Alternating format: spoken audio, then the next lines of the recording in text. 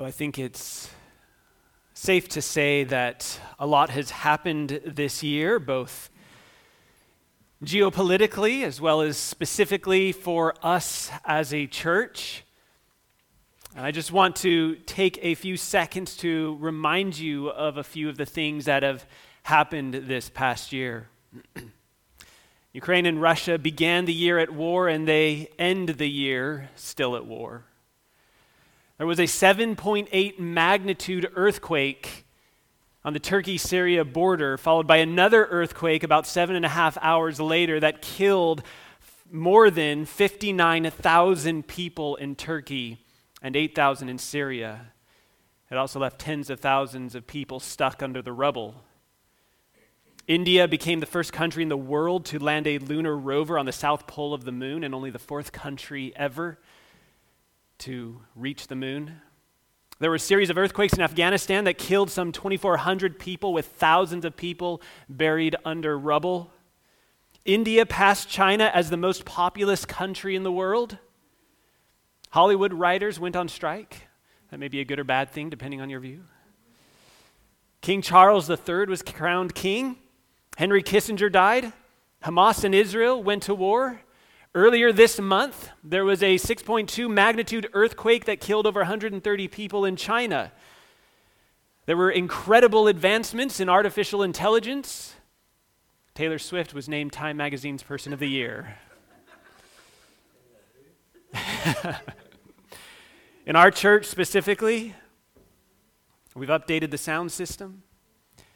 Stephen retired after 35 years of service. We fixed the dry rot in the office and rebuilt the office. Celebrated 1 year of the church having deacons.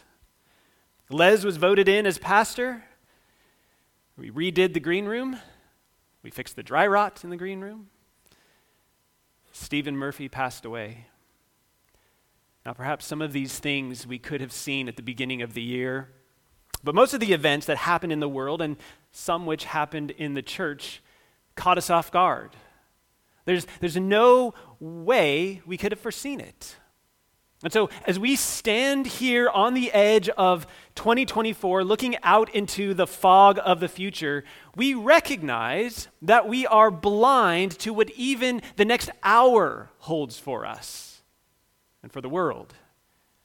And yet, there are no shortages of other blind people prognosticating the horrors that will emerge from the fog.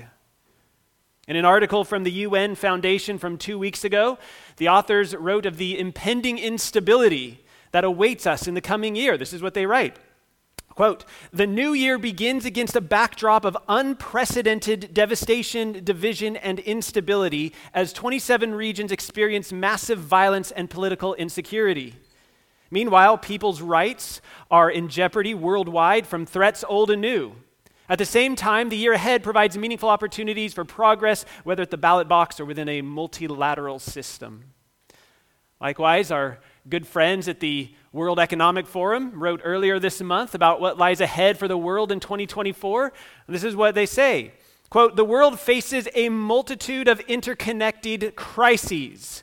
A spiraling climate emergency and the collapse of natural ecosystems, increased fragility and lack of trust in the global order, an uneven economic recovery, geopolitical instability and conflict.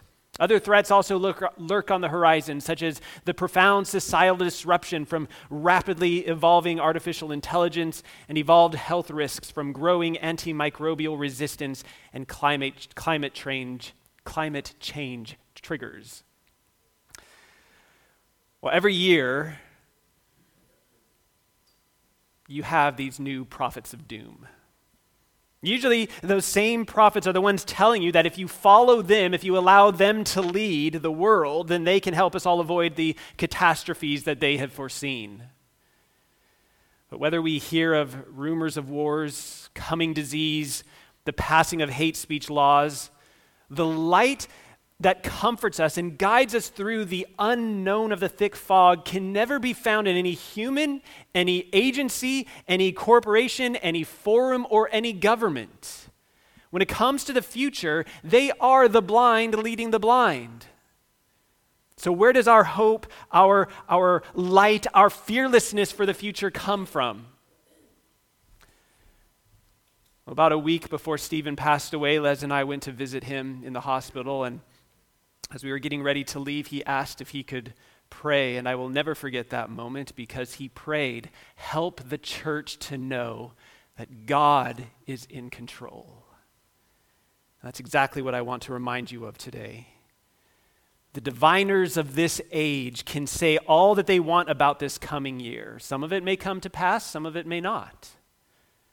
Our anchor for this coming year is the same as it was this past year. Yahweh, our covenantally faithful God, is absolutely sovereign over his creation. And before I give you several reasons how believing and trusting in God's sovereignty prepares you for boldly walking into the future, let's define what we mean when we say that God is sovereign. Let me give you a few definitions here. Dr. John Frame describes God's sovereignty this way. He writes, quote, "The sovereignty of God is the fact that he is the Lord over creation. As sovereign, he exercises his rule. This rule is exercised through God's authority as king, his control over all things, and his presence with his covenantal people and throughout his creation." So he is king, he rules. John Piper describes God's sovereignty this way. He says, quote, "When we say God is sovereign, we mean he is powerful and authoritative to the extent of being able to override all other powers and authorities." So what Piper is saying is that which makes God God is that he will do whatever he wants and no power on earth can stop him. Let me give you one more. This is from A.W. Pink, Arthur W. Pink, a British theologian from the early 20th century. His definition of sovereignty goes like this: "We mean the supremacy of God, the kingship of God, the godhood of God. To say that God is sovereign is to declare that God is God. To say that God is sovereign is to declare that he is the Most High, doing according to his will in the army of heaven and among the inhabitants of the earth, so that none can stay his hand or say unto him, 'What doest thou?'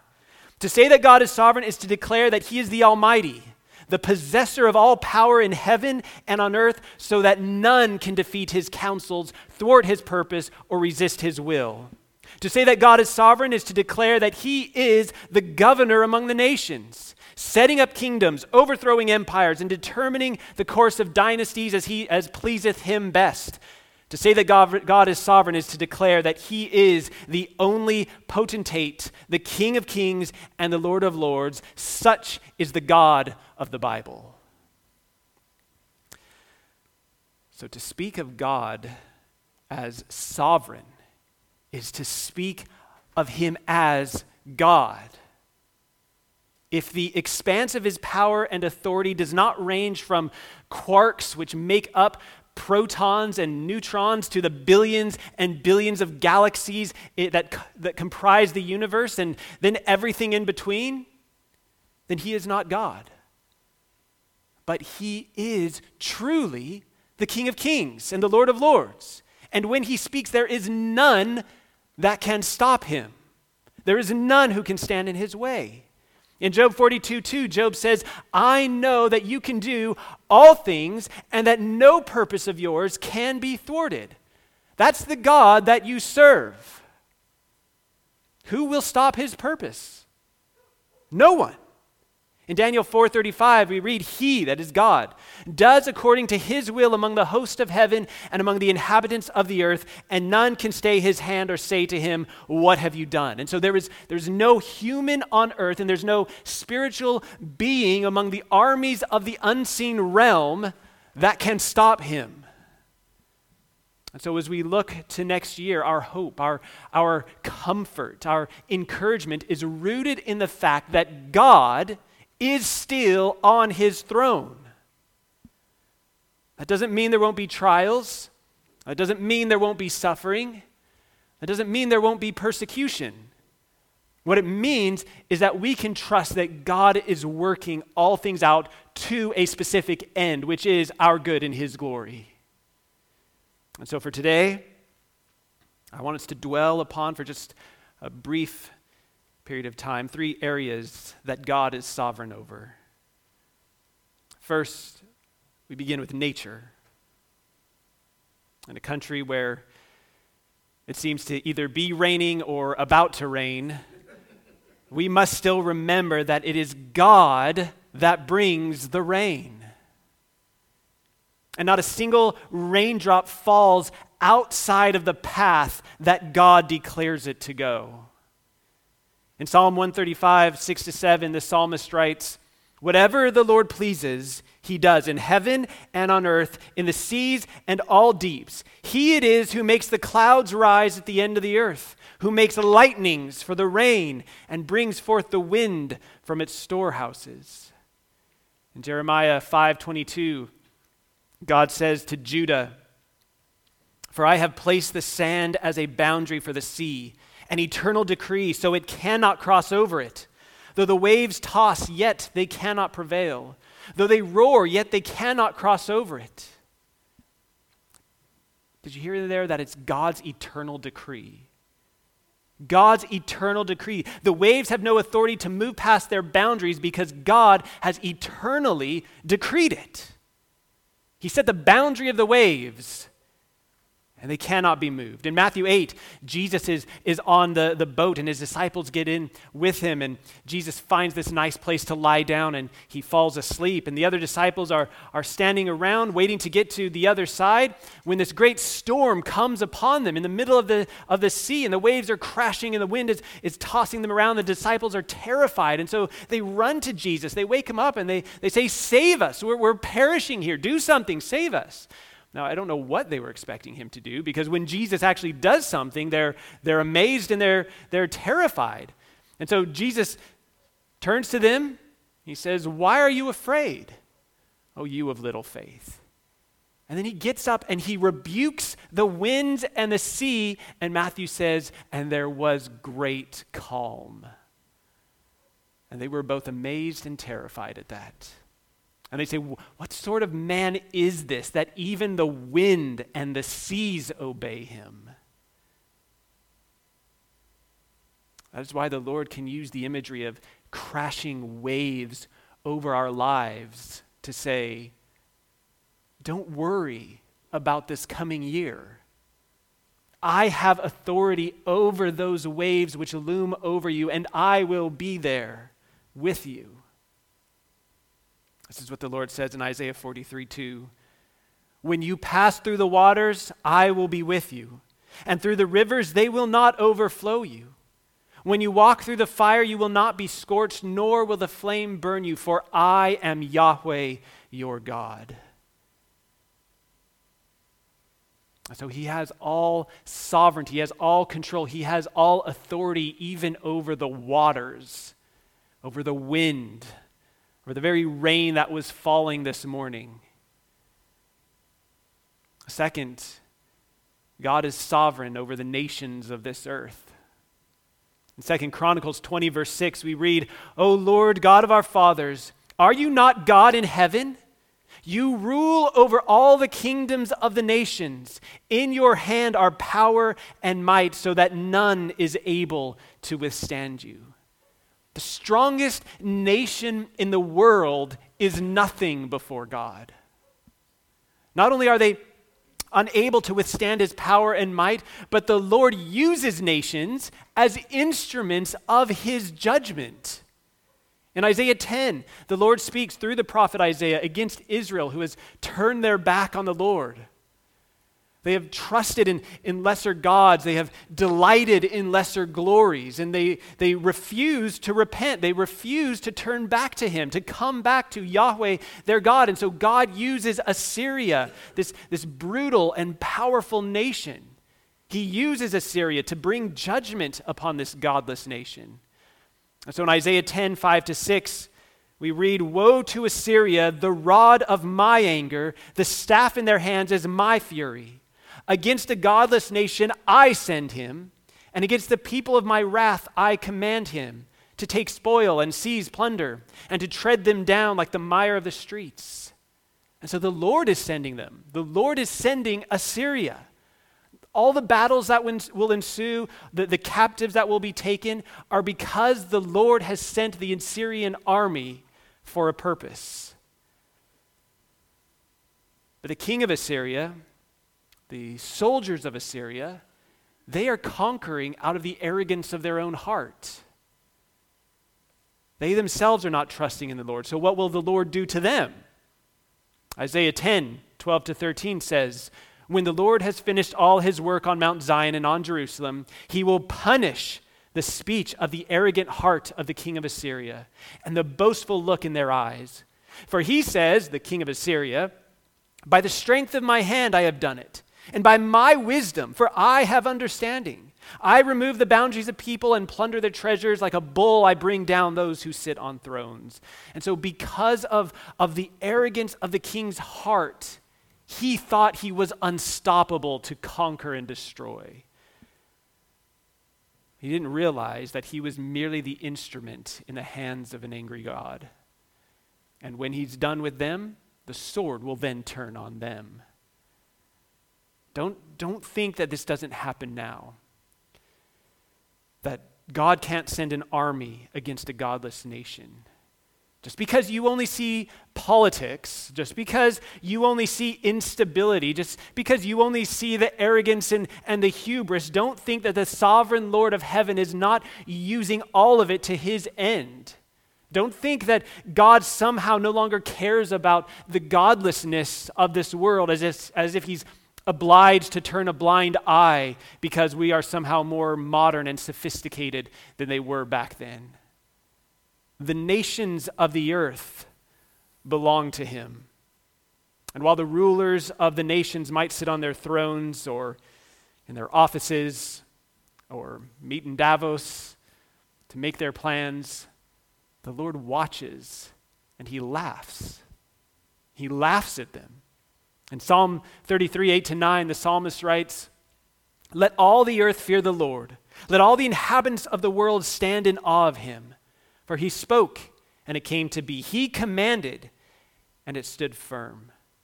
The entire world, every nation, every citizen, every leader is to fear Yahweh. We are to stand in awe of him, but the world doesn't. The leaders don't. They plot, they plan. But the psalmist then goes on to say in verses 10-11, the Lord brings the counsel of the nations to nothing. He frustrates the plans of the peoples. The counsel of the Lord stands forever, the plans of his heart to all generations. So the rulers of this world can devise their plans as much as they want, but it will be the Lord's plans that are done in the end. This does not mean that the Lord is going to make it that nothing bad ever happens to his people. We know that's not true. It hasn't been the case throughout history, and we know it's not the case right now.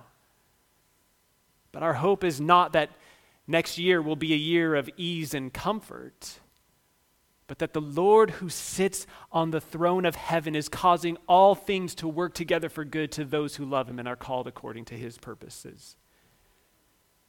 We may not immediately see the good. In fact, we may never see the good. All you may see is the trial and the suffering, but God is working it for good. We see this clearly in the life of Joseph. His brothers sold him into slavery. He's then sold as a slave to Potiphar. Potiphar's wife tries to seduce him and then lies about it, resulting in Joseph's imprisonment. Then when the cupbearer is released from prison, Joseph asks him to remember him and get him out of this prison. But what happens? The cupbearer forgets. Where is the good in any of that? These chapters, as we read them, go by so fast we don't realize that from the time that Joseph was sold into slavery until the time he was released from prison was somewhere around 13 years.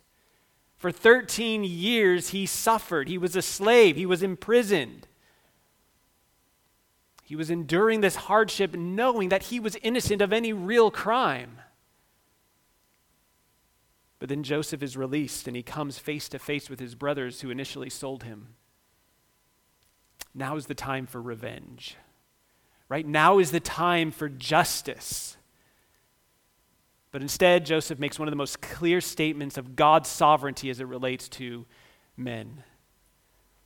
In Genesis 50:20, Joseph, talking to his brothers, says, As for you, you meant evil against me, but God meant it for good, to bring about that many people should be kept alive as they are today.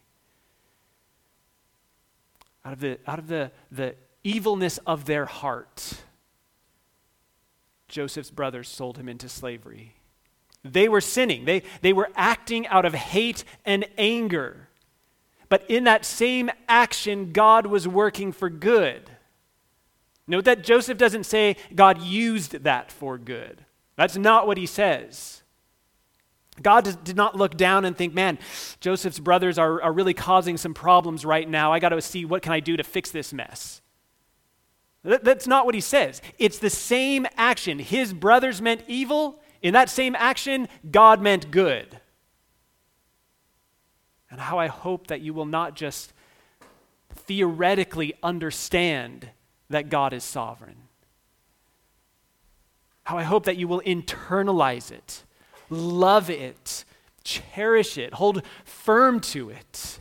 So that if in this coming year this hate speech law gets passed and you end up in jail for however long, that you will come out saying what they meant for evil, God meant for good. If you end up paralyzed, like Johnny Erickson Tada, through all the pain and the suffering, you too, like her, might say, oh, thank you for this wheelchair. My paralysis has been my greatest mercy. If you are diagnosed with cancer, and 5 weeks later you're on your deathbed knowing the end is near, you too can pray, God is in control. Listen to these words from Psalm 139, 7-12. The psalmist says, where shall I go from your spirit?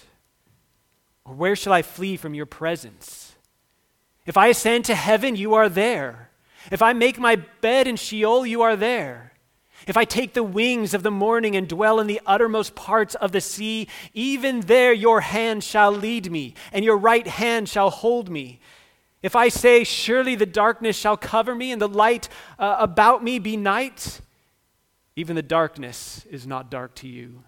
The night is bright as the day, for darkness is as light with you. You see, while these verses speak of omnipresence, of God's omnipresence, they also speak of his sovereignty.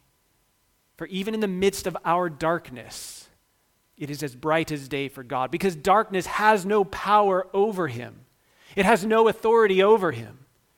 So come what may this year, and laws passed, or wars started, or wars continues, or lies propagated, or control seized, God is still in control.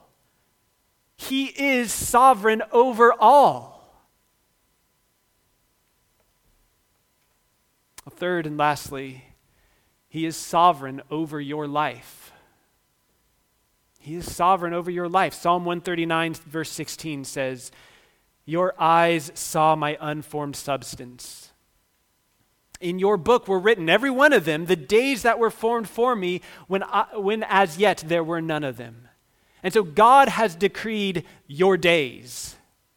He has set a time, and you will not go a second past that. Job says the same thing in Job 14:5. Since man's days are determined and the number of his months is with you, and you have appointed his limits that he cannot pass. Therefore, what do we make of that? Therefore, we don't need to be anxious about what lies ahead of us. Jesus said in Matthew 6:26-27, look at the birds of the air. They neither sow nor reap nor gather into barns, and yet our heavenly Father feeds them. Are you not of more value than they? And which of you, by being anxious, can add a single hour to your lifespan? The answer is no one. No one. No one can add a single second to their life by worrying or being anxious. We are in God's hands until the day that he has appointed us to be done. And in that moment, we are done. That day might come this year. It might be 30 years from now. We don't know. And so we live for the glory of God while we have the time. Rest in his sovereignty that he is in control. Well, let me end this morning with just a few effects that seeing and believing and trusting God's sovereignty ought to have for us as we move into this next year. First, it should focus our hearts and help us to stand in awe of him so that our worship is true, God-centered worship. We do not worship a God who does his best, who tries to accomplish his will against the power of almighty man. We worship the one who sits on the throne of heaven, who holds the heart of the king in his hand, who sits in the heavens and laughs at the kings of the earth as they take counsel together, whose decrees is always accomplished, who sets up kings and kingdoms and who destroys kings and kingdoms, who commands the elements of the world and who is the one who says to you, do not be afraid, I am with you. That is the God that we worship. Second, as I just mentioned a bit ago, we need not be anxious for this coming year. God is sovereign in providing for the birds of the air and the lilies of the field. Will he not give you what you need? Now notice I didn't say what you want. He will give you what you need. 1 Peter 5, 6-7 says, humble yourselves therefore under the mighty, the powerful hand of God, so that at the proper time he may exalt you, casting all your anxieties on him because he cares for you. That is an astonishing verse to me. The omnipotent and sovereign Lord will take your worries. He will take your anxieties. He will do it and take it upon himself. Why? Because he cares for you. That's an amazing thing. The sovereign Lord of heaven looks upon you and says, don't worry. Throw it all on my shoulders. I will carry it because I care for you. Third, you can live this next year fearlessly. You can live this year fearlessly. What mouse is afraid of a cat when there is a lion standing behind them? If God is for you, who can be against you? Fourth, you can be confident that God's word will not fail. If God has said it will happen, and if he is all-powerful, and if he is sovereign over all things that come to pass, then you can be certain that what he has said will be so. Fifth and lastly, and remember this one well in light of all of the political upheaval, amidst all of the propaganda, amidst all of the concern over radical laws. Remember this one well. In the end, God wins. He triumphs. Isaiah 40, 15-17 says this, behold, the nations. You look out and see the nations and what's going on, you think, there's just chaos around here. Behold, the nations are like a drop from a bucket and are counted as the dust on the scales. Behold, he takes up the coastlands like fine dust. Lebanon would not suffer for fuel, nor are its beasts enough for a burnt offering. All the nations are as nothing before him. They are accounted by him as less than nothing and emptiness. The nations of this world are like the dirt under your shoes that you walk on every day to God. What appears to us to be momentary victory for evil rulers and nations is merely the Lord using them to bring about his final triumph. And so I would have you remember, dear church, as this new year begins tomorrow, remember those words of Pastor Stephen. God is in control. Let's close in prayer.